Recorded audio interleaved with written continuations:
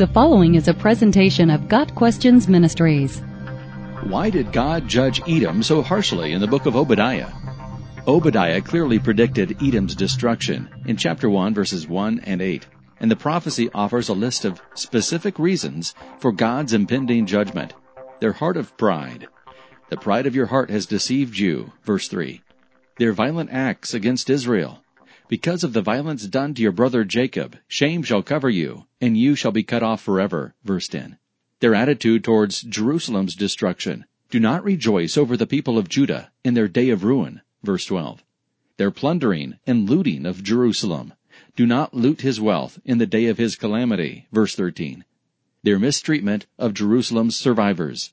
Do not stand at the crossroads to cut off his fugitives, verse 14. In addition to these specific sins, Edom had been a long-time enemy of Israel, ever since the time of the Exodus, in Numbers chapter 20, when the Edomites had acted churlishly toward the refugees.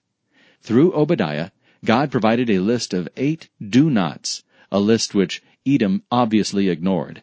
Adding to their culpability is the fact that the Edomites were related to the Israelites. The Edomites were descendants of Esau, the twin brother of Jacob and grandson of Abraham. This family tie should have incited compassion for Israel's plight. Instead, it made Edom's actions even more repulsive, since they were opposing not only God's chosen people, but also their own relatives. Got Questions Ministries seeks to glorify the Lord Jesus Christ by providing biblical answers to today's questions. Online at gotquestions.org.